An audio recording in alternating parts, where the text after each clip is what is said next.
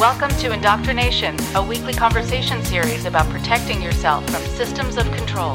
I'm your host, Rachel Bernstein.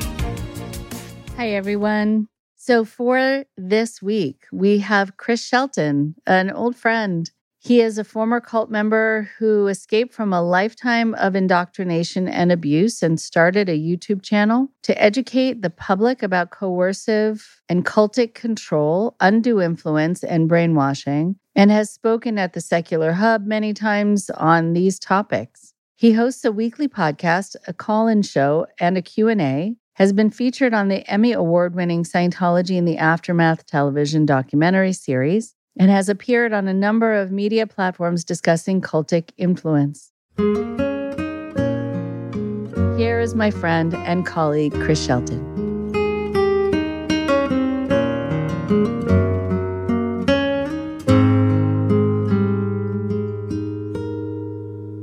Hi, Chris. How are you? It's been way too long. I've missed talking to you, and I apologize. That's probably on me. I just got so distracted and busy. I'm very sorry. Not a problem. Life is busy these days.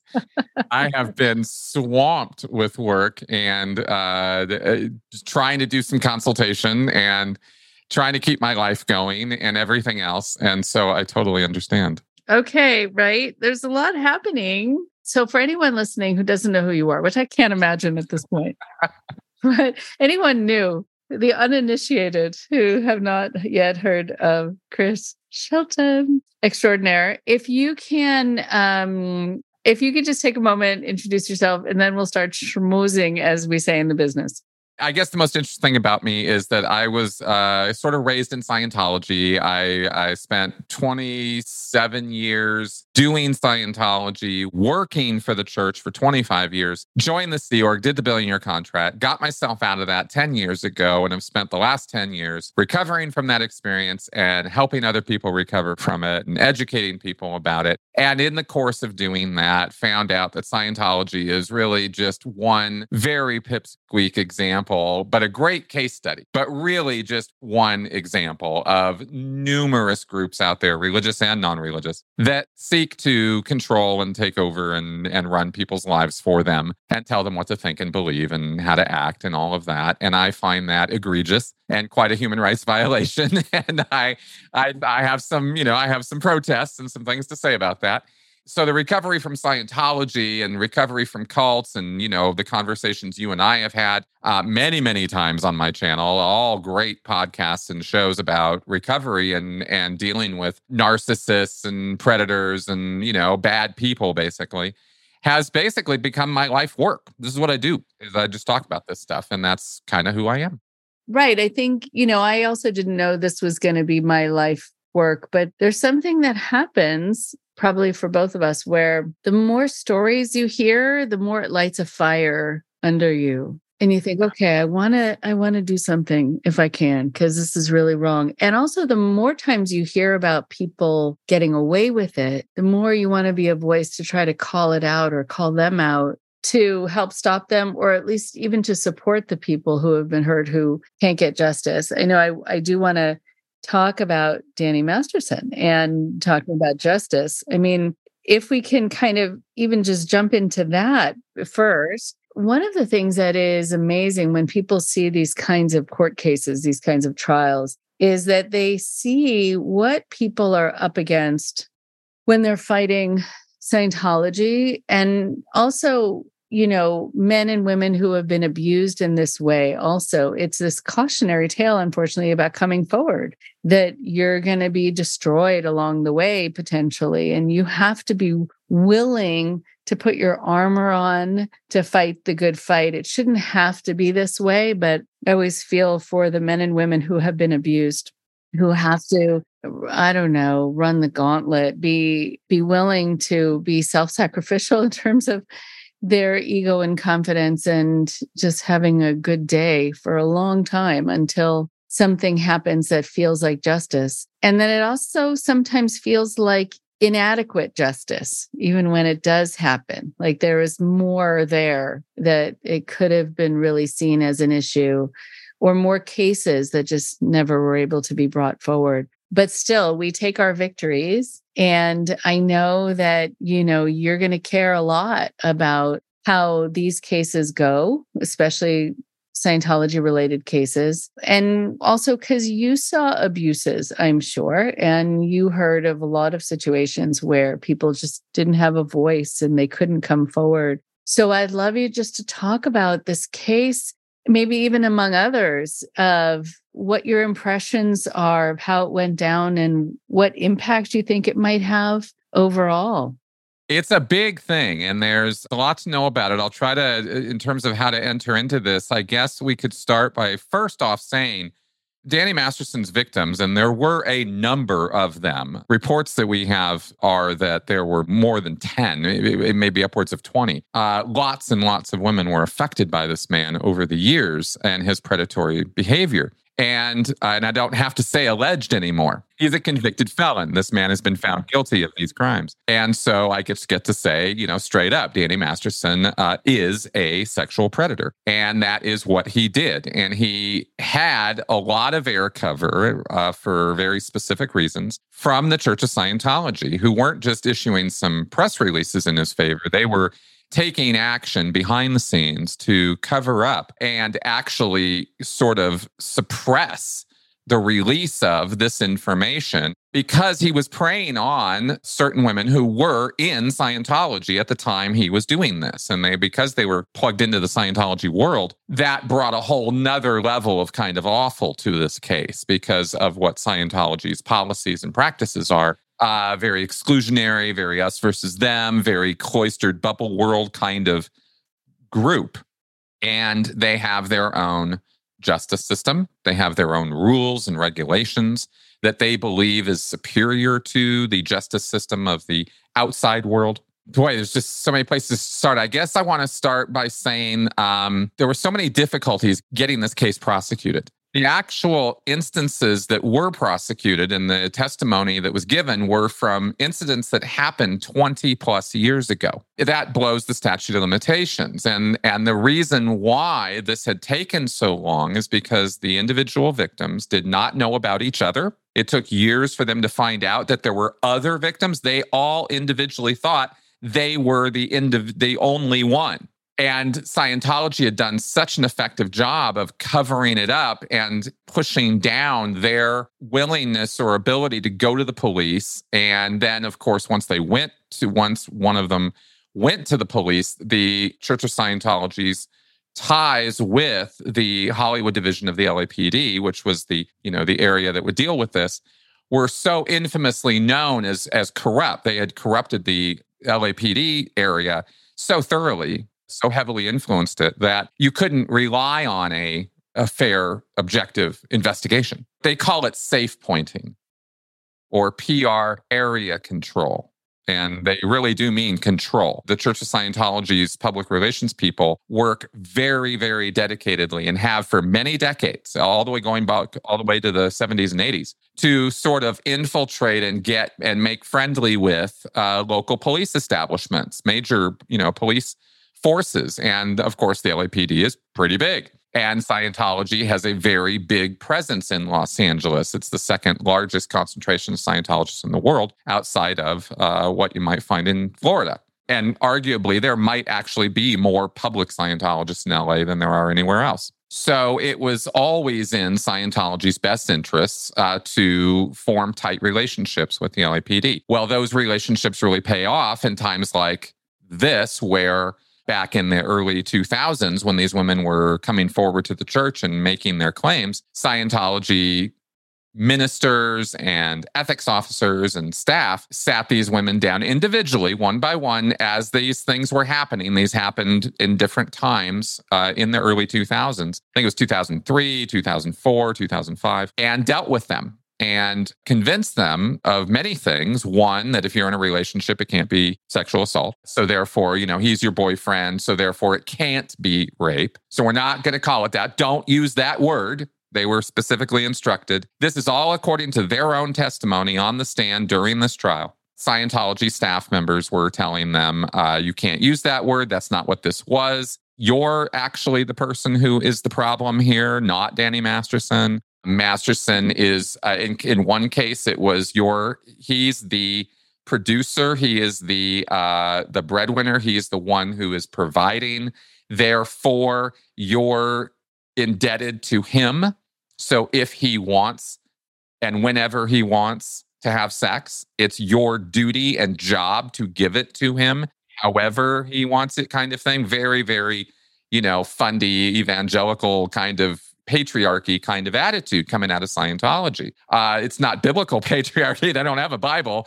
They have L. Ron Hubbard's directives, right? But it's the same spirit of the man is in charge and the woman's job is to submit. And that was exactly how these women were talked to. And they were made out to be not victims, but actually perpetrators. They were the ones who were the problem. This is, of course, ludicrous in the face of what he did. And to be clear, this is not just a he said, she said of Masterson wanted sex and they didn't want to have it. And let's have an argument 20 years later about whether that was assault or not. Masterson's actions were predacious. He drugged his women. He would get them into a state where they were semi-conscious, unaware of what was happening. And he would then proceed to assault them. And this was a repeating pattern of behavior. He would come up with a drink. And this was also done to non-Scientologist women as well. This was done at an after party for Dracula 2000. A woman testified about this. She was not one of the ones who was prosecuting Masterson, but that testimony was included in the trial to establish pattern.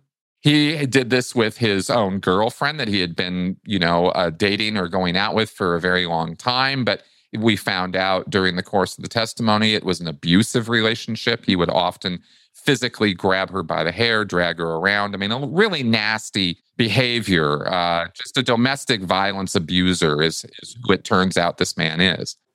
So in or out of relationships, he would get this pattern of operation of drugging the women and then assaulting them in their sleep. In one case, laughing about it the next day when confronted about it. What happened last night? Ha, ha, ha, we had sex. And she's in pain because of the assault. And this was not just regular intercourse. This was also other places, we don't have to get all detailed about this, but it was really, really gross. So finally, there were payoffs made. There was efforts to suppress this by Scientology.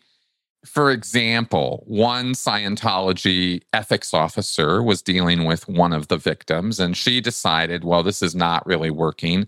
And she went to the police and she issued a report, and she gave this ethics officer's name as the person she had gone to. And he called her up and said, you are in so much fucking trouble right now.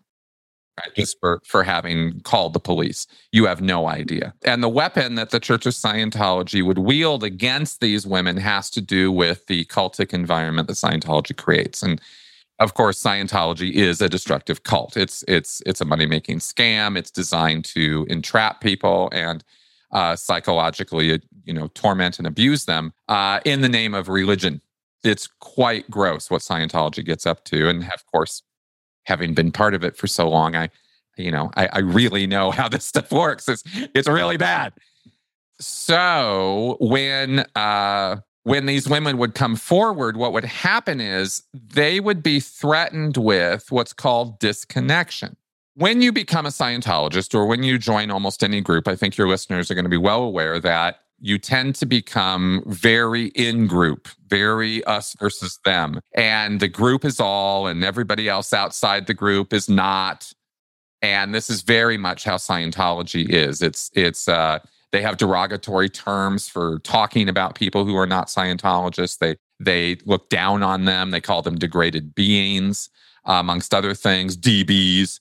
And other, racial slurs they will even use, which I won't repeat. They're quite derogatory. And the attitude of Scientology is very arrogant and superior and conceited. And having been a Scientologist most of my life, up until 10 years ago, we were really dickheads. It was bad. I'll admit it, right? I was absolutely a dickhead as a Scientologist. And I mean, I don't know, some people say I still am, but whatever.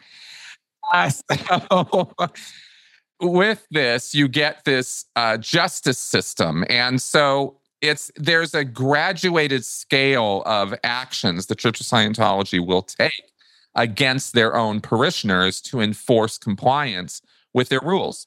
They get courts of ethics. They have reports written on them. They keep files, dossiers on every member. And these files contain reports that Scientologists write on each other. It's a sort of a snitch culture where you're always watching your neighbor, you're always watching your fellow Scientologists and reporting them for bad behavior. And amongst the highest of bad behaviors in Scientology is being critical of the church itself or its staff members. You know, murder, sexual assault, those take a back seat to bad-mouthing Scientology or bad-mouthing its leadership or its policies or saying that it's doing something wrong. Scientology is flawless and perfect as far as its members go. It has to be that way. They will never admit error or anything wrong. So when these women came forward and were accusing a major Scientology VIP celebrity of rape, it was like, no. It was immediately shut down. And the women were told not only was it their fault and they were misperceiving this, and it was Masterson is the good guy in this scenario. But they were told, if you do not comply and get in line here and follow what we're telling you to do, which includes you go get a confessional, you go admit to your crimes, victim of Danny Masterson, because you're the one who's in error here. If they do not comply with this, then these graduated steps start being taken on them, where not only do reports get written on them, but their very livelihood becomes threatened. These were women who were working in the industry or were connected with Masterson and other celebrities and were trying to make a life doing this. And if Scientology were to pull the plug on all of that, their lives would be, their professional lives and personal lives would be greatly, greatly impacted, if not ruined.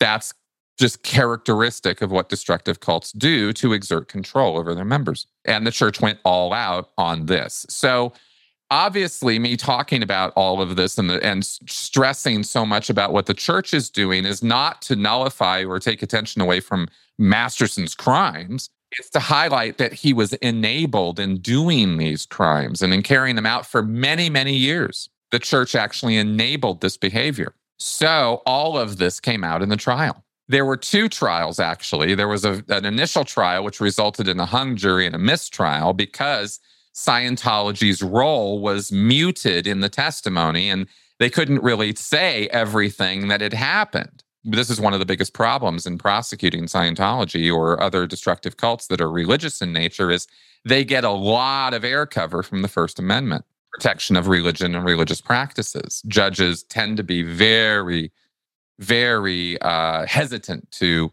want to bring religion into a courtroom or religious practices. But in this case, the second time the second time around on the trial, the judge had kind of realized what was actually going on in her own courtroom and how Scientology was gaming the system to hide from accountability. And she allowed a lot more testimony to be brought in on the part of what Scientology had done. Not because Scientology were defendants in the case, but because it spoke to the state of mind of Masterson's victims. Why didn't they come forward for so many years? Why did it take the LAPD so long to get into this? Why now? 20 years later, right? Well, that's why I'm harping so much on Scientology here, is because Scientology suppressed this news from coming out for so many years. And you'll see with the outcome of this that Masterson is now going away for a very long time. Odds are, if Scientology had not enabled this behavior and these women had come forward and an actual investigation done and him prosecuted at that time, he'd probably be out of jail by now. Now, I mean, the silver lining here is he was found guilty of 2 of the 3 counts that were brought against him, and because of the nature of the law that was used, the one strike law in California, minimum sentence for each count that he was found guilty of is 15 years to life, 15 years each. So minimum, he's going away for 30 years. And it cannot be, according to the wording of the law, it can't be done concurrently. It has to be one sentence and then the next. So he's going away, probably not coming out. He's in jail. He will be sentenced on August 4th. And they're actually, pushing to get him over to prison sooner than later, because apparently the conditions are better in prison than jail. But I'm anticipating for him that he's not going to be having a very good time of it. He's a celebrity, so he'll probably be isolated or put into solitary or whatever. And that's actually worse than being in general population, as far as I can tell. Solitary confinement is crazy making. I wouldn't wish it on anybody, even in this case. Yeah. I'm wondering also, and I know there's more to this, but I'm wondering about, the church needing to take responsibility for the culture that allows it, that enables it, and that's the thing that doesn't often happen. That I work with a lot of people raised in Bible-based groups where they were really told this is okay to be treated this way, and it's okay to be touched in this way, and you're not supposed to ever say no, and this is what God wants. And then the people who are the victims are the ones who are victimized if they're upset or if they want to come forward. And the perpetrator, on rare occasions like this, will need to take some responsibility, but really they're living within this system that has made it okay. But the system doesn't have any impact on it. And, they'll still have their tax exempt status and be able to cry religious persecution when people come after them. And I don't know how much longer that's going to last, but probably longer than any of us want it to. Well, we are definitely going to see how long that's going to last. You're absolutely right. The church's response, I was just pulling it up here, and if you'd like, I can read a couple of lines. Oh, yeah, I'd love it. Because this was the official statement from the Church of Scientology in response to Danny Masterson's conviction. And you'll notice, well, let me just read some of this, and then we'll talk about what's here and what's not here. The prosecution's introduction of religion into this trial was an unprecedented violation of the First Amendment and affects the due process rights of every American. The church was not a party to this case, and religion did not belong in this proceeding, as Supreme Court precedent has maintained for centuries. So first off, of course, these two statements, these two first sentences of this, and it goes on for a little bit more, but the first sentence here is completely not true. It was not in any way, shape, or form a violation of the First Amendment to bring Scientology's actions, not beliefs, actions, into this trial, especially when those actions are obstruction of justice. That's what the Church of Scientology engaged in the course of Masterson's cover-ups. They were not made defendants in this trial because of that. It was simply testimony to that fact. The church was not a party to this case, true, and religion did not belong in this proceeding. It wasn't in this proceeding. There was nothing religious about Scientology's actions. They were enabling sexual assault. That's not religion. That's a criminal cover-up. And just because a church doesn't mean they get a free pass. And this is basically what Scientology is trying to get, is a free pass because of the First Amendment. They say here the district attorney unconscionably centered his prosecution on the defendant's religion and fabrications about the church to introduce prejudice and inflame bigotry. No, that's not what the DA did. The DA simply asked the women to testify as to what happened to them, and they did so, as I described earlier. None of that centered on their religion, and there was no fabrication of facts. Elicited testimony and descriptions of Scientology beliefs and practices, which were uniformly false. No, they literally read from Scientology's doctrines. Right in the courtroom, they had an expert witness on Scientology, Claire Headley, testify to Scientology's dogma, and she was an expert witness, so her opinion in this case is true as far as the court is concerned. And what she had to say was right out of Scientology's policies. She didn't skew anything. And the court's statement of church doctrine was her own invention. Dead wrong, all capitals. You know when you're seeing all capitals in official statements from organizations that something's probably amiss? Yeah, I know. I'm like, just try to be professional for a sec. Exactly. And then they say, and then they continue with their nonsensical lies when they say the church has no policy prohibiting or discouraging members from reporting criminal conduct of anyone to law enforcement. That is a blatant lie. I have done live streams on my channel, as have other ex-Scientologists, showing the exact policies. And it's true, strictly speaking, it would be true that there is no policy that says you can't go to law enforcement. What it says you can't do is you cannot make public statements against other Scientologists. That's what you can't do. And specifically to government bodies, media reporters, it's very clear that you're not allowed to do that. If you have a problem with another Scientologist, you are mandated to deal with it internally within Scientology. When it comes to criminal acts, that's insane. The law enforcement exists for a reason. Yet Scientology's policies are crystal clear that if you go to law enforcement without their okay, you then are threatened with all these ethics measures, eventually resulting in you getting kicked out of Scientology and losing your social networks and your professional networks and all of that, thereby ruining your life. That's the whole point. And that is what Scientology does. And it's not a misrepresentation to say they do those things. They do. That's what happens. You start a YouTube channel like I've done, you write a book, you're critical of Scientology, you're toast. You're out of there. No Scientologist will ever talk to me for the rest of my life because of that. For example, I'm a declared suppressive. So are these women, so is anybody else who tries to take on the church. So Danny Masterson isn't mentioned once. Yeah, they got nothing to say about him.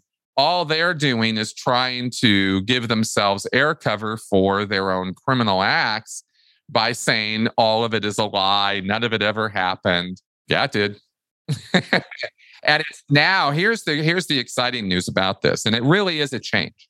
The exciting news is that now it is legal fact in a criminal setting, not a civil suit, in criminal court, that Scientology actively covered up for a sexual predator. And that's a big deal because, as you mentioned earlier, right, trying to take these guys to court, trying to take on Scientology, trying to bring some legal prosecution to Scientology has been damn near impossible for decades.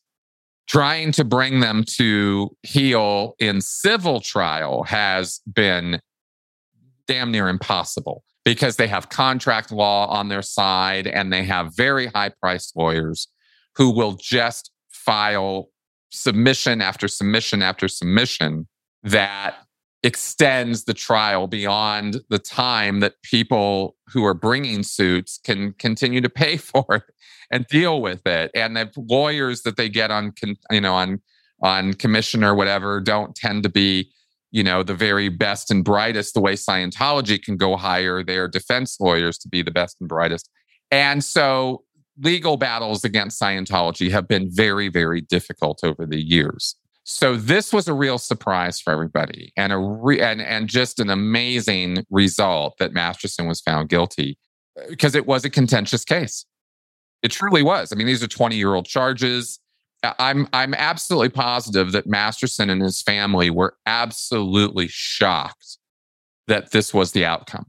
But the testimony was damning. And the pattern of behavior that Masterson engaged in was too similar from person to person to person. These were women who did not know each other, had not been talking to each other, and yet they could all come to trial and explain exactly what this guy was doing over and over and over again. And the jury saw very clearly what this guy was about. So we are very hopeful. It's fingers crossed right now, but we are very hopeful that this will create a sort of domino effect with other cases of a criminal nature, not just civil cases, that could be brought against Scientology. Because so far, Scientology was testified about, but nobody's brought criminal charges against Scientology for what they did with Masterson. Now they could. Or other things could happen. Apparently, for example, there is a grand jury that has been in play for a number of years. And Danny Masterson's name and the Church of Scientology are connected with that grand jury. The judge herself issued a statement or a ruling this last week in a related matter where she confirmed that fact. So what's that grand jury all about? What are they looking into? We don't know, but we hope to find out soon. Because unfortunately, it tends to go that unless you're Keith Raniere, and somebody who's branding women, and this gets printed on the front page of the New York Times, the FBI tends to not pay a lot of attention to these groups, right? They're guilty of cross-state lines, human trafficking, labor trafficking, sex trafficking. I mean, Scientology is, the Moonies are, the JWs are. We've got a number of these groups who engage in this, really egregious behavior. And they don't get prosecuted for it. Even Keith Raniere, that NXIVM, that whole outfit, the New York Attorney General knew all about what was going on there in 2012. It took another, almost 10 years for that to really blow up and become a thing. New York Times helped with that. The Me Too movement helped with that. Well, now we finally have a criminal conviction connected to Scientology that is undeniable and irrefutable. Could this then lead to, more legal attention in Scientology's direction? Fingers crossed. We sure hope so. Fingers crossed. Right. It's very interesting when you talk about the connection with the Los Angeles Police Department and how people are bought off, who are used as protexia, I think about my situation that had come up with my board where there's still nothing that came up as evidence against me, but it still somehow kept moving forward. Come to find out, people are in Scientology's back pocket and there's nothing you can do. But knowing that the Attorney General of California was a speaker at their events and the complaint was brought up to his office, and the Deputy Attorney General dealing with my case had opposing me. I guess I was up against her. She took calls from Scientology, but wouldn't tell me what the calls were about. And that if I went to a hearing to show evidence that I hadn't done anything wrong, Scientology said they were going to show up with their cameras and harass me. And she said she wasn't going to stop them. And their Freedom magazine published a story about me. And they knew about the complaint, I guess, that they had created because they knew about it before I had been informed. And I don't know if I told you this part when I spoke with the person who was the editor of their very ironically named Freedom magazine. I called him on it and I said, how do you know about this? I haven't even been informed yet. And he got quiet because he realized he blew it. Like, he called me too soon to get my statement before it had actually been a case. So, which means there's no way to assume not that they were involved in it if they knew about it before anyone else. So it ends up costing me lots of money and heartache. So it is really interesting, though, when people come together. I'm sure people in Scientology who are the victims, who are then called all these names, knowing that they have backup. If you were being harassed, just knowing that you had someone in your corner, when before I think you probably felt very much alone, is so wonderful. It's like this gives you this renewed sense of faith in the world. I don't have to worry about just dealing with this on my own, or never being believed, or being seen as the one who's causing the problem, even though I'm the victim. And so I'm so sorry these people went through this, but I'm very happy they had those moments of having someone speak for them and say, no, actually, no, you have a right to be heard, and a bad thing did happen to you, and someone else needs to take responsibility. This isn't your fault.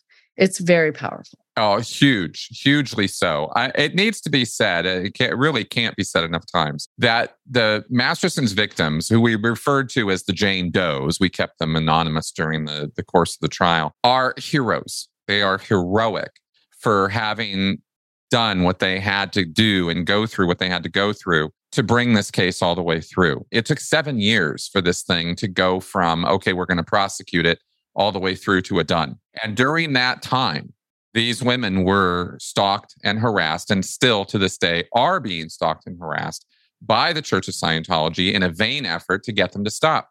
That activity on the part of Scientology is now the subject of a civil suit that these victims have brought against the Church of Scientology and against Danny Masterson. And now that the criminal case is over, it was put on hold during the time of the criminal trial. Now that's going to pick back up. So these women are still fighting Scientology for the very right to be free citizens and express themselves and go to the law and get help without Scientology trying to ruin their life, which Scientology doctrine calls for. L. Ron Hubbard wrote very specifically, you ruin them utterly. Critics of Scientology, you take them out. You get rid of them. They have directed those actions towards you. You and I did a whole show where, back when you were first starting, they went after you. I mean, this is what they do. This is the activity of destructive cults. Is they're very bully-like. It's a very third grader kind of mentality where they're just going to beat you until you stop being so mean to them or something. It's the most ridiculous nonsense. And it's straight out of L. Ron Hubbard's Immature Psychology. He wrote his vindictiveness into the policy of Scientology. So this civil case is happening in order to push back and fight back against that. And that's one of the reasons for this stupid statement from them is they have to now that they have been, now that it's legal truth that Scientology does this crap, they have to now defend themselves in the civil trial. So this is going to be a big deal. And yet there's more, because during this criminal trial, something else came up on the part of Scientology. And I'm talking so much about Scientology. I really don't want it to be lost that Danny Masterson was a sexual predator and he got caught and he's in jail. Like, two big, huge thumbs up on that, right? The deputy district attorney, Reinhold Mueller, and Ariel Anson were the ones who prosecuted this case, and they did a championship job of doing so. First time, not so good. Second time, they nailed it. And they brought the Scientology in, and they brought the expert witness in, and they got the stories, everything calibrated so that a jury would actually understand a very complicated series of events. The first time around, the jury did not get it at all. Second time, they totally got it. So the presentation of the case was better. But during the course of this trial, more Scientology shenanigans were revealed in that they had somehow, the Church of Scientology, who was not a defendant in this case, somehow got possession of all of the prosecution's discovery materials. All of it. Like, we're talking about 12 gigabytes of information was just handed over to Scientology at some point early on. This came up because Scientology inadvertently linked to it when they were writing, when one of Scientology's lawyers, Vicky Podboreski, linked to that discovery information in an email she sent to the LAPD chief of police and to the district attorney for LA County. And it was like, what are you guys doing with this information? You don't have any right to have this information. Nobody should have given this to you. How'd you get it? Turns out Danny Masterson's first attorneys, Tom Messerow and Sharon Applebaum, who had got fired from the case, and this guy Cohen took over, they were the ones who gave it to Scientology. And they had to, this last week, go into the courtroom to the same judge who prosecuted the criminal case and explain to her what happened. And they brought their attorneys because they were in trouble. And during the course of that hearing, which happened on Wednesday, it came out that, yes, they had given it over to Scientology. But, who was the judge to even ask? And did the judge even have authority to do this? And the court didn't say they couldn't. So what's the problem? I mean, it was egregious. It was so disgusting, the arguments they were making. They didn't go in and say, yeah, sorry, we shouldn't have done this. It was really more of a middle finger to the court. We were all kind of just like disgusted by it.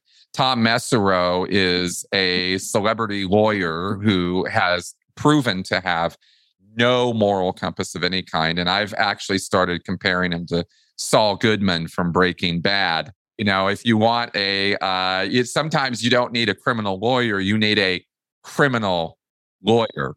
And that is exactly who and what Tom Messerow is. and Sharon Applebaum, his assistant co-counsel. So they got busted. They were sanctioned. They were not referred to the bar. It did not go farther than a really a slap on the wrist, which they will probably appeal. But again, Scientology dirty tricks behind the scenes, because what would Scientology want with this discovery information? Well, obviously, they want the information so they can use it to stalk and harass Masterson's victims. And that's exactly what they did. And they had no right to have that information. Now, it's not a criminal violation for them to have it. Scientology is not going to get in any trouble for having received that information, which is kind of gross, but they're not going to. We've already seen what the court did with Mesereau and Applebaum. So it's just, again, another dirty tricks operation that Scientology involves itself in. And it reminds us that Scientology is always worse than you think. Always. No matter what bottom you think they have, it always goes lower. And your case with the district attorney of the state of California being involved, it sounds, I tell you, folks, out there listening to this, you might think this sounds vaguely conspiratorial or something, but this is how Scientology really does operate. It's not 12 guys running the world or any kind of crazy international Illuminati thing. Scientology has policies, and they've had them for decades, to infiltrate government organizations, civic operations, other religious activities, interfaith operations, get cozy with lots and lots of people, lots and lots of groups, any groups that might possibly benefit Scientology at some point in the future, and make really, really nice with them so that they can influence them. And I'll tell you something outrageous right now is the LAPD is conducting an investigation of the officers who investigated Masterson at the request of the Church of Scientology, who got a meeting with the chief of police of the LAPD. Leah Remini can't get a meeting with the chief of police of the LAPD, but Scientology's attorney can, and she can make this guy dance to her tune. And that should be so disturbing to anybody living in Los Angeles. We have constant problems with the corruption of the LAPD. This has been a decades-long problem, not just with Scientology, with all kinds of things. We also find the LA County Sheriff's Department, Lee Baca, was in Scientology's pocket. And that guy came up with a laundry list of criminal activities he was involved in. Well, it turns out Scientology was one of those things. So how far do their little tendrils go? Well, we don't even know. You have to understand out there also that these connections are not accidental, and they are not meaningless. There are only about 35,000 Scientologists in the world. It's a tiny group of people. They have been around for decades. And the core group of Scientology is the Sea Organization, which is 4,000 or 5,000 people. They don't have a lot of people in the legal dirty tricks division called the Office of Special Affairs. It's a very tiny group of people. If they are connected to somebody, if they have taken the time to foster relationships with government officials, you have to know that if that connection exists, it exists because Scientology has invested a tremendous amount of time and money and energy in creating that relationship. It's never an accident. The Church of Scientology internally doesn't care about the government, doesn't care about the world. They only care about themselves. So the only connections they're making are connections for their own self-preservation. And that's an important thing to understand. Right. Yeah. And I think also, this is a separate conversation about the problem that I have with the Board of Behavioral Science anyway, that you, as a licensed marriage and family therapist and a lot of other licenses, it's mandatory that you pay into them every year. So you're paying for this treat of having them turn on you. But they have this thing that is astounding to me. They have a power of non-adoption of verdict. So, and this is not me speaking out of turn. This happened to me. So we can talk about this legally. It's not defamation, right? And it's not whatever. It's happened to me. She said, if you take this to a hearing and show your evidence, which I had, and I had an expert witness who had done 400 board cases who was going to speak on my behalf. If you move ahead with this and the judge rules in your favor, the board has and she was connected to the board. The board has the power of non-adoption of verdict, which I will make sure of. So the judge's verdict will get overturned just because that's what she said she was going to make sure it was going to happen. Scientology, I'm sure, loves that piece here. They love probably connecting with a body of people who will not necessarily go by the ruling of a judge in a case, that they can overturn it. They have the power of non-adoption just based on, I don't know what, but it could be that I'm not saying for sure, but it could be that this is a person who they think is a threat to the church and they want them to go down. And they want them to pay some sort of price because it's part of their whole fair game policy. So it's all too appealing, their Scientology, to connect with these kinds of, it's like kangaroo court. Exactly. I was going to say that's the exact thing, because the way they run their own internal justice system within the Church of Scientology, that entire framework is a corrupt system where one guy at the top has utter authority to change the verdicts or findings or recommendations of the fact-finding body that occurs at the lower level of Scientology. They have this whole system with courts of ethics and committees of evidence and this whole reporting system. And if you get this committee of evidence, this is supposed to be this fact-finding body within Scientology that issues a findings and recommendations based on the facts that it reviews. But if the guy who called the committee of evidence, the what's called an ethics authority, doesn't agree with what the committee found, canceled, right? Rewritten. I don't like this bit, change it, right? And he has complete authority to do so. And ultimately, it goes up to a guy called the International Justice Chief. And if he so desires, David Miscavige can himself go down and take charge of it and say whatever result he wants. And that's not justice. That's not group, equality or anything like that. That is kangaroo court style justice. And that's what Scientology specializes in. So, of course, they would want to connect with bodies that operate similarly. It's justice in name only. Yeah. And I think that, the attorneys involved in these kinds of cases are kind of resigned to the fact that it's a kangaroo court. In fact, I learned the term kangaroo court from the attorneys involved in my case. They kept saying it to me over and over again. Well, it's a kangaroo court. It's a kangaroo court. But I had to look up that term because yes. I would love to go back to when you were saying that these women were harassed. It so often happens within Scientology and other groups that they add insult to injury, add insult to injury, add insult to injury over and over and over again. But the harassment, I'm curious about, what did these women have to endure? And I don't know what they're still enduring because I don't know what protections they have at this point, even though I'm sure it feels very good to have gotten some justice. But what were they doing to these women, I guess, of course, to make them back down?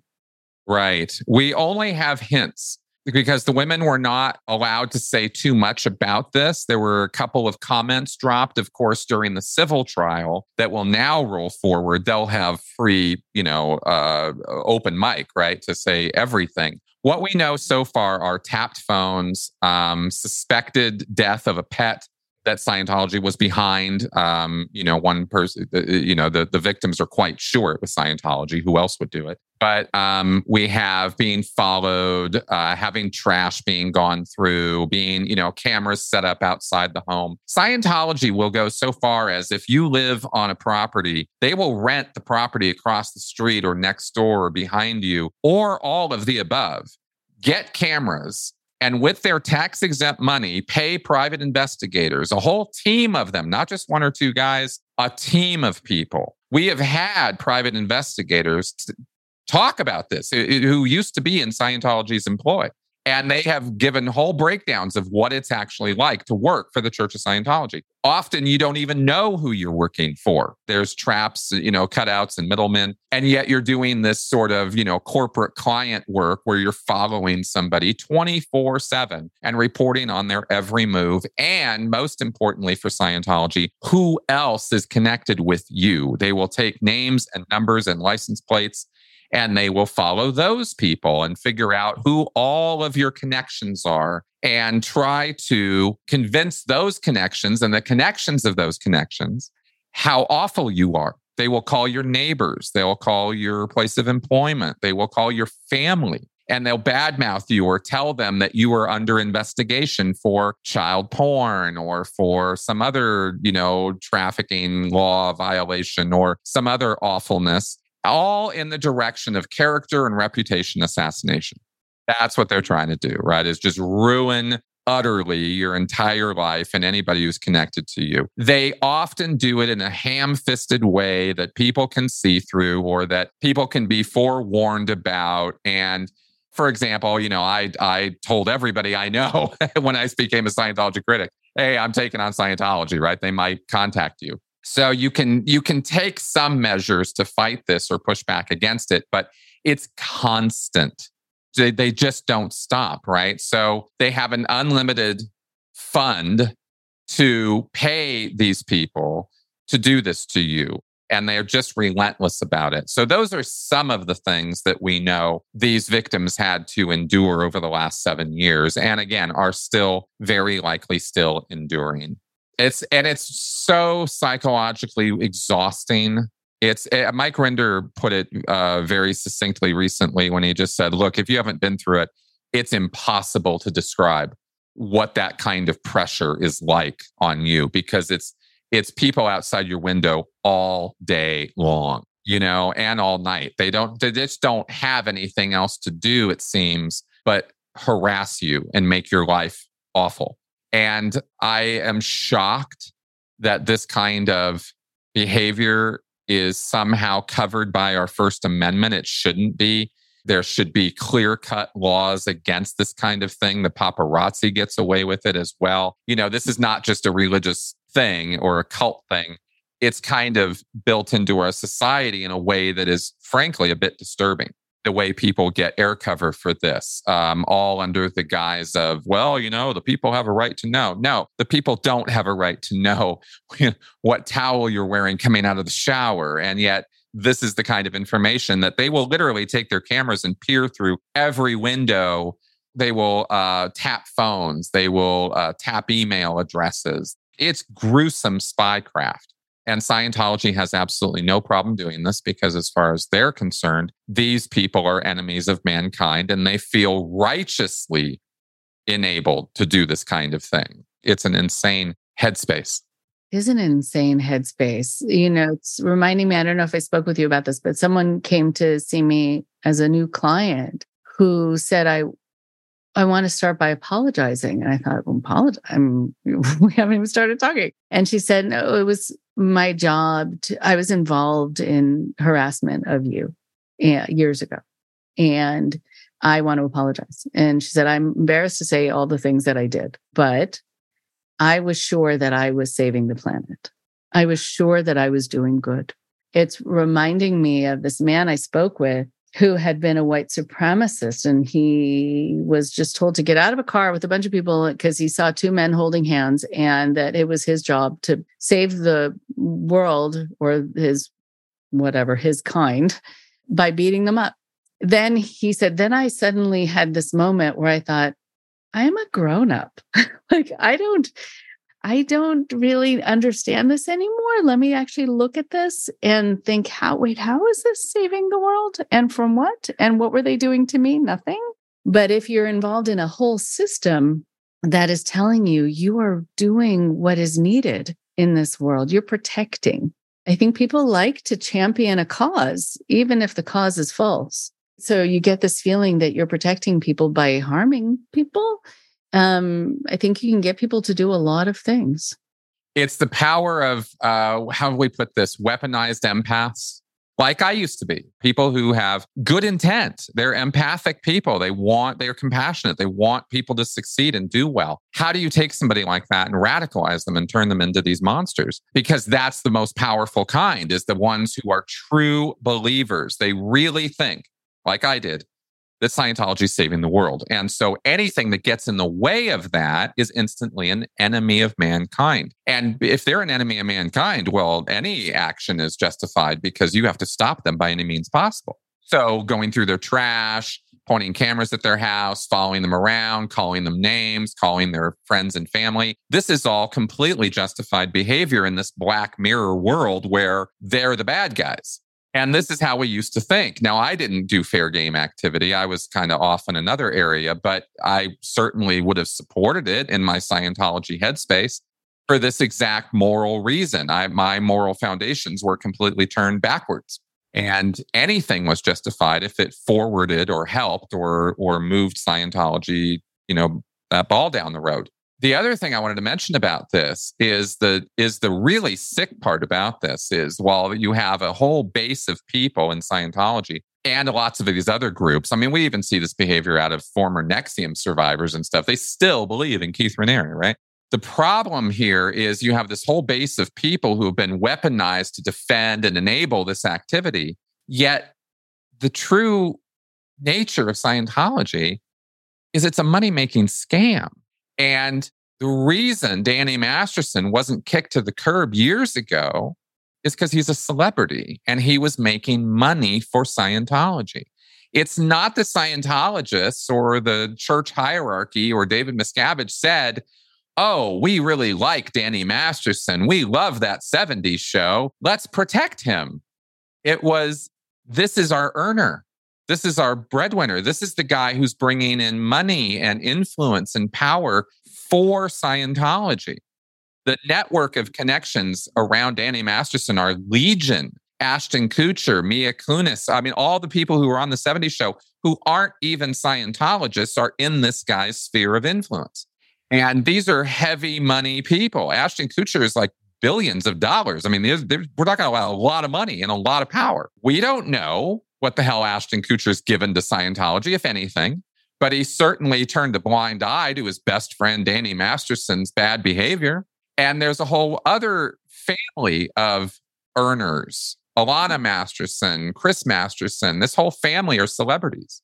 There's a tremendous amount of money that Scientology gets from these people.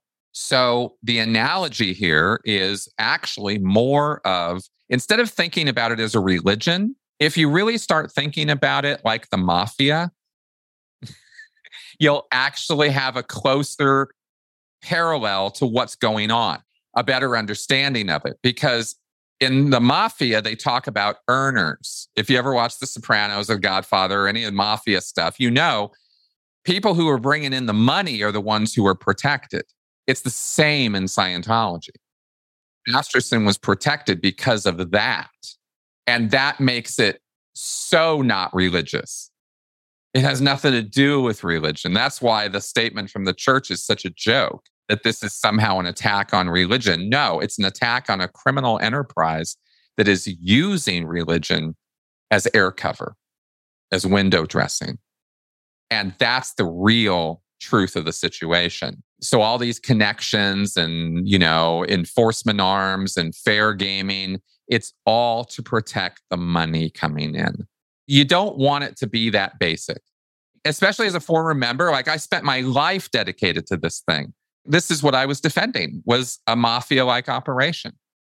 And I had no idea. All of what I've explained to you is stuff I figured out after I got out. When you're in, you have no idea. You really believe you're part of a religious crusade saving the world. It's just such a joke. Yeah, and I'm sure it's devastating when you see it as such.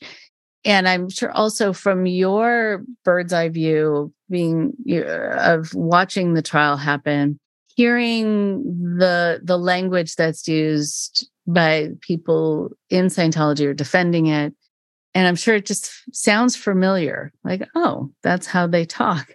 But to see now where you are in your life and how different you are from that person and that persona, sure feels really good knowing that you are not there or anywhere close to it anymore. Well, you knew me from when I first kind of got out.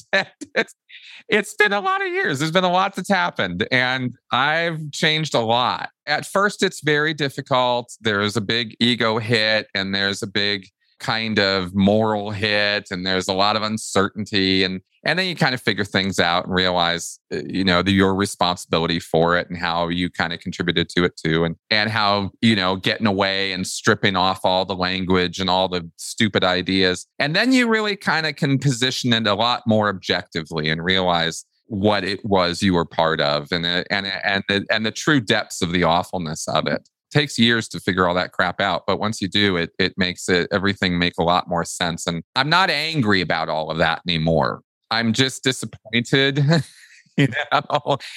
in human beings' susceptibility to it, to my own susceptibility to it. Of course, I was raised in it. Nobody really ever asked me if I wanted to be part of it, but and sorting things out with the parents, so everything's all good. They're not part of it anymore either, and all of that. It really takes a while to get through all the levels of the illusion of Scientology, the multiple illusions that are connected with it. There are so many smoke and mirrors and so much window dressing, hiding what it really is. And I try to cut to the chase with interviews and stuff I do now to say that right from the get-go, so people know we're really not talking about a legitimate religious operation here. We're talking about a criminal organization.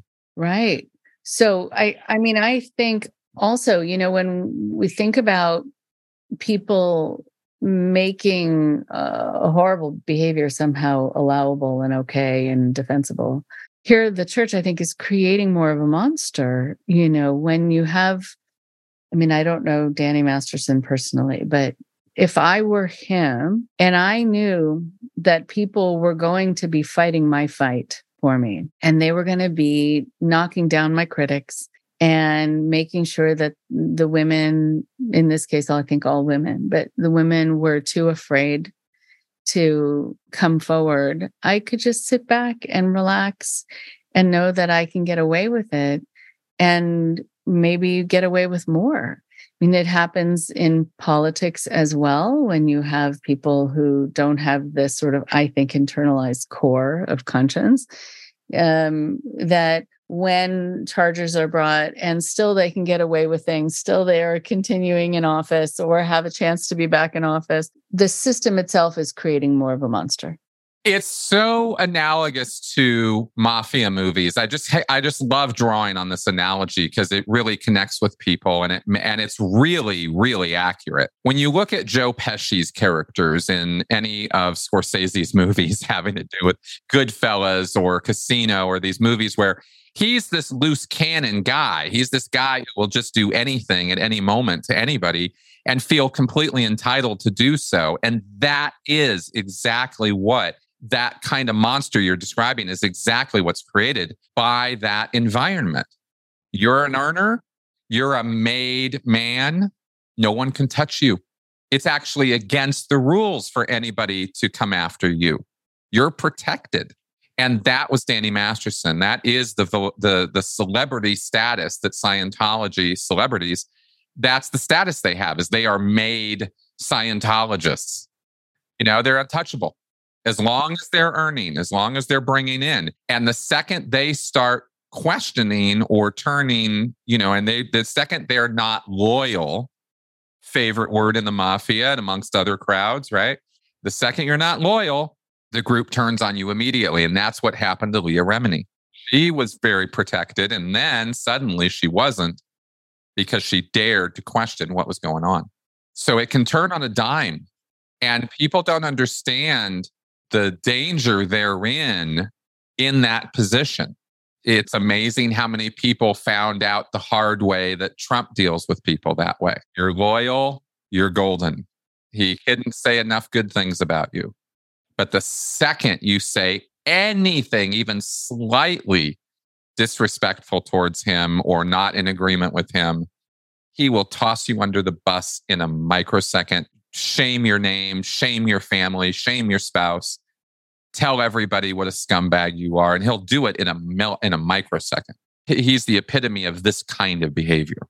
Yeah, I'm sure it is devastating. And it may have felt devastating to you too, that you will lose all standing and all points accrued for all of your sacrifice and self-sacrifice And it's like playing, what's the game? Shoots and ladders. Like you just go down to the bottom again and have to start all over again. And so there really isn't an allegiance to you, to the people who have been devoted.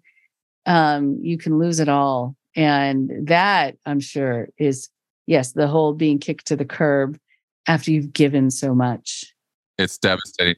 And it's really rough because the people that happens to are usually the last people to expect it. They are the most disoriented, the most shocked, the most surprised by it. And they shouldn't be, but they are, right? And of course, and I was too. I mean, because you don't understand the nature of what you're connected with. And I just don't have any other answer for this except get educated, figure it out, figure people out. They're not that hard, especially when it comes to predators. There's so many red flags connected with these guys that, you and me, we live in this world. So, we're probably a little more familiar, and maybe I shouldn't be so blasé about it, but it's just, we've just been talking till we're blue in the face about it. It's like, you can spot these people before you get too involved with them, and you can spot the red flags of these groups before you give too much. And it really is on us in this information age to avail ourselves of this information and arm ourselves against it, because predators aren't going to ever stop existing, and cults aren't ever going to stop existing. And multi-level marketing is not going to go away tomorrow. This predacious behavior, there's just a set of people who this is how they live. And we got to avoid those people because they're dangerous. And Masterson was one of them. David Miscavige is one of these guys. L. Ron Hubbard was one of these guys. And look at the thousands, the tens of thousands, hundreds of thousands of people just those guys can affect. Right. And if you think it's going to be different for you, like I think about this, with people who think, well, maybe that person was kicked out or demoted because they just didn't do it quite right or whatever. And then it happens to you and think, wait, but I did everything just right. And then some. I even tried harder than the previous people. Like being in a relationship with someone who's an emotionally abusive person or a narcissistic person, right? Who's like kicked out every other person or made their life miserable. And you think, well, if I can just do it right and do it just right, just do it perfectly, it'll be different for me. And no, it won't be different for you because the person who keeps doing this to people is remaining the same. So the X in the equation, if it always remains the same, right, the equation's going to come out the same. And that's very hard. You got to spot this stuff before you identify with it, before you get emotionally connected to it, because it's so much harder after you've committed. So much harder. So just as we're finishing up, and it's so nice, and I want to be able to talk to you more often because I miss talking to you. Yeah, you too.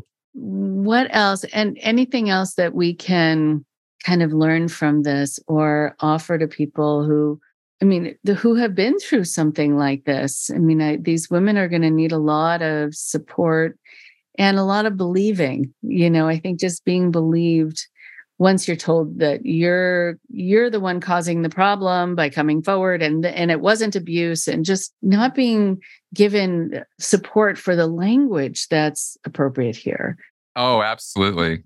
The gaslighting here was intense.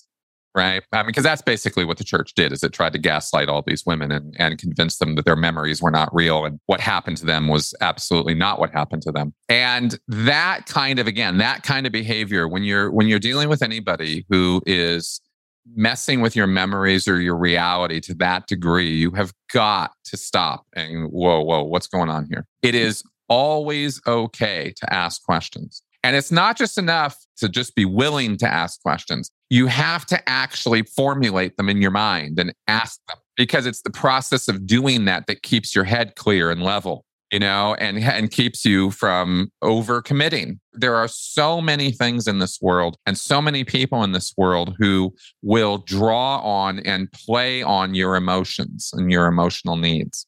And that's the way they get in. That's the path they use. And so if you're feeling yourself in a situation where something's not quite right, something doesn't make sense, but you feel like this, you should be compelled to be part of this or something, red flag, telling you, make sure things make sense. And if they don't, or if somebody starts being overbearing or authoritarian or, my way or the highway, turn around and walk away. You just don't need that level of relationship. Okay. So thank you. So where can people find all the millions of things that you're doing? Yeah. Oh, it's all on my YouTube channel. If you go there, it's Chris Shelton, MSc. You can look me up on YouTube. There's mncriticalthinking.com, which is my website, and the Sensibly Speaking podcast, which I do every week. So those things, if you check any of those things, you'll find me. I'm pretty easy to find.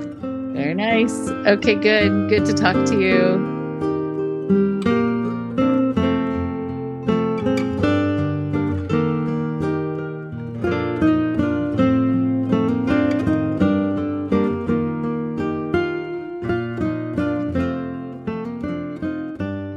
One more thing before you go.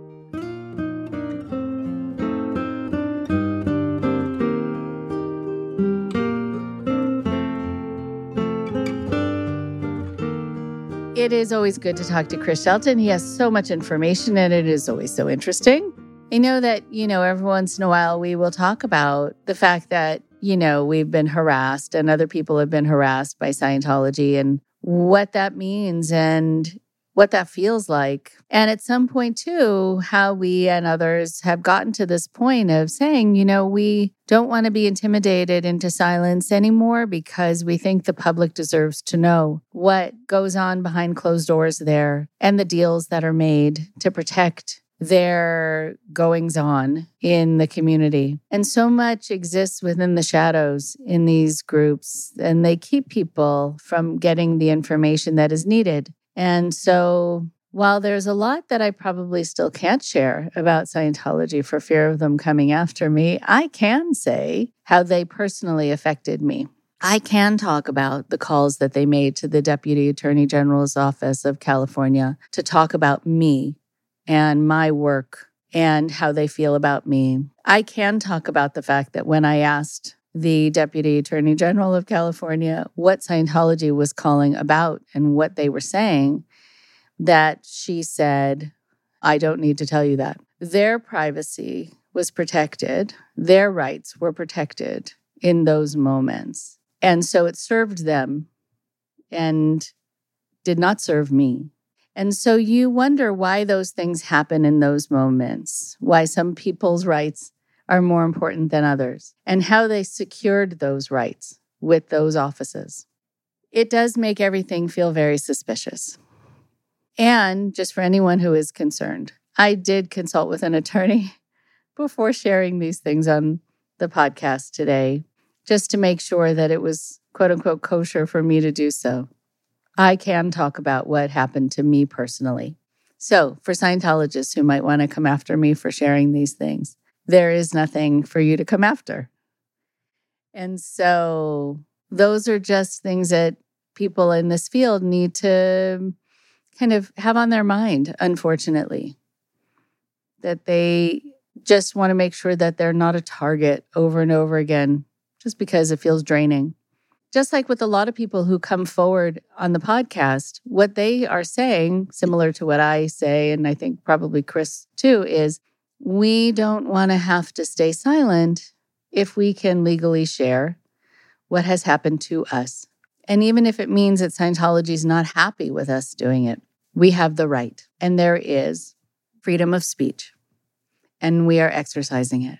In terms of some of the things that Chris talked about that I want to be able to get into, there is this, speaking about speech, there is this double speak that happens within Scientology, not unlike other groups, where you are called something or you're told that you're doing something, but it really is Scientology that's doing it or doing it to you. Let me explain what I mean.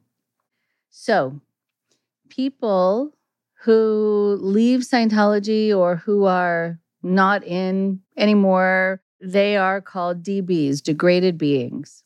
And what's interesting, first of all, is that, it sounds so immature to just use kind of lofty language to basically insult people who have left an organization. Because who cares, really? You can join something and you can leave it, and you shouldn't be called names unless the organization is tremendously immature, which Scientology can seem over and over again. So they're called degraded beings.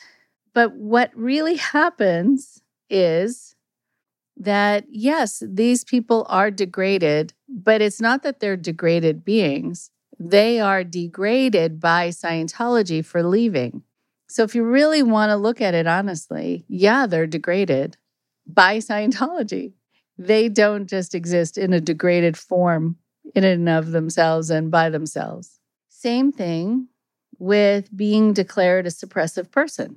So when somebody is declared an SP, it's considered a horrible, terrifying thing within Scientology. And people will do everything they can to avoid being called that. But when we think about the Danny Masterson case, when we think about all of the people who have dealt with having loved ones commit suicide in this group, with cases just starting to come forward, when we think about all the people whose information has been suppressed, when we think about the people whose emotions have been suppressed, when we think about the people whose relationships have been suppressed, where they have been disconnected from, where they haven't been able to really be fully themselves, then yes, they are suppressive people. But again, that's not a character flaw. They are being suppressed by Scientology. And so what you want to always look at is why someone is being called a certain name. And again, highly immature and unnecessary and wrong. But if people are seen within a certain state, it is not their character that is often being talked about. It's what's being done to them that is much more accurate. So yes, people who leave are often degraded in their own eyes, in other people's eyes, by Scientology. And then they are called degraded beings. And yes, people are declared suppressive people, but they are suppressed by Scientology. When you go into this kind of world of confusing language and a reversal of the causal relationship, meaning something that is caused by Scientology is put on the person as originating from them. So there's a reversal of the causal relationship, what caused what. Then you have a situation where your mind is being played with through this use and misuse and redirection of language and diagnosis. And so if somebody, for example, would be considered to be a person who is hurt, you could say this person is hurting, or you can say, actually, I'm the one who hurt them. So yes, they are hurting. There is a reason that they are hurting. There's a reason that they might be feeling a certain way, and it's being caused by the organization. When an organization does not want to take responsibility, though, for the damage that they cause, they will instead want to paint you as having some inherent fault with you. And that is very frustrating. Not only frustrating, but it's very hard for people in this situation, because what doesn't come from those kinds of, situations is compassion. That's sorely lacking in these moments of people being called something, people being kicked out of an organization, people being in these situations of having insult added to injury over and over. No compassion, no warmth, no feeling of responsibility that's directed at them for causing them to go through this. When people are in Scientology and other groups like it, they feel like they were raised with this notion that the world outside is this terrible, unfeeling place. And at least they can be with Scientologists who care about the world and care about the mission. But I have heard almost 100% of the time that when people leave it, they find that people outside are much more compassionate, that the world is a much kinder and gentler place than Scientology was for them, or that they were told the world would be. So if you're thinking about leaving Scientology, that's your choice. But just know that when you kind of dip your toe in the water outside, it's nice, it's warm, It's much warmer than you've been taught.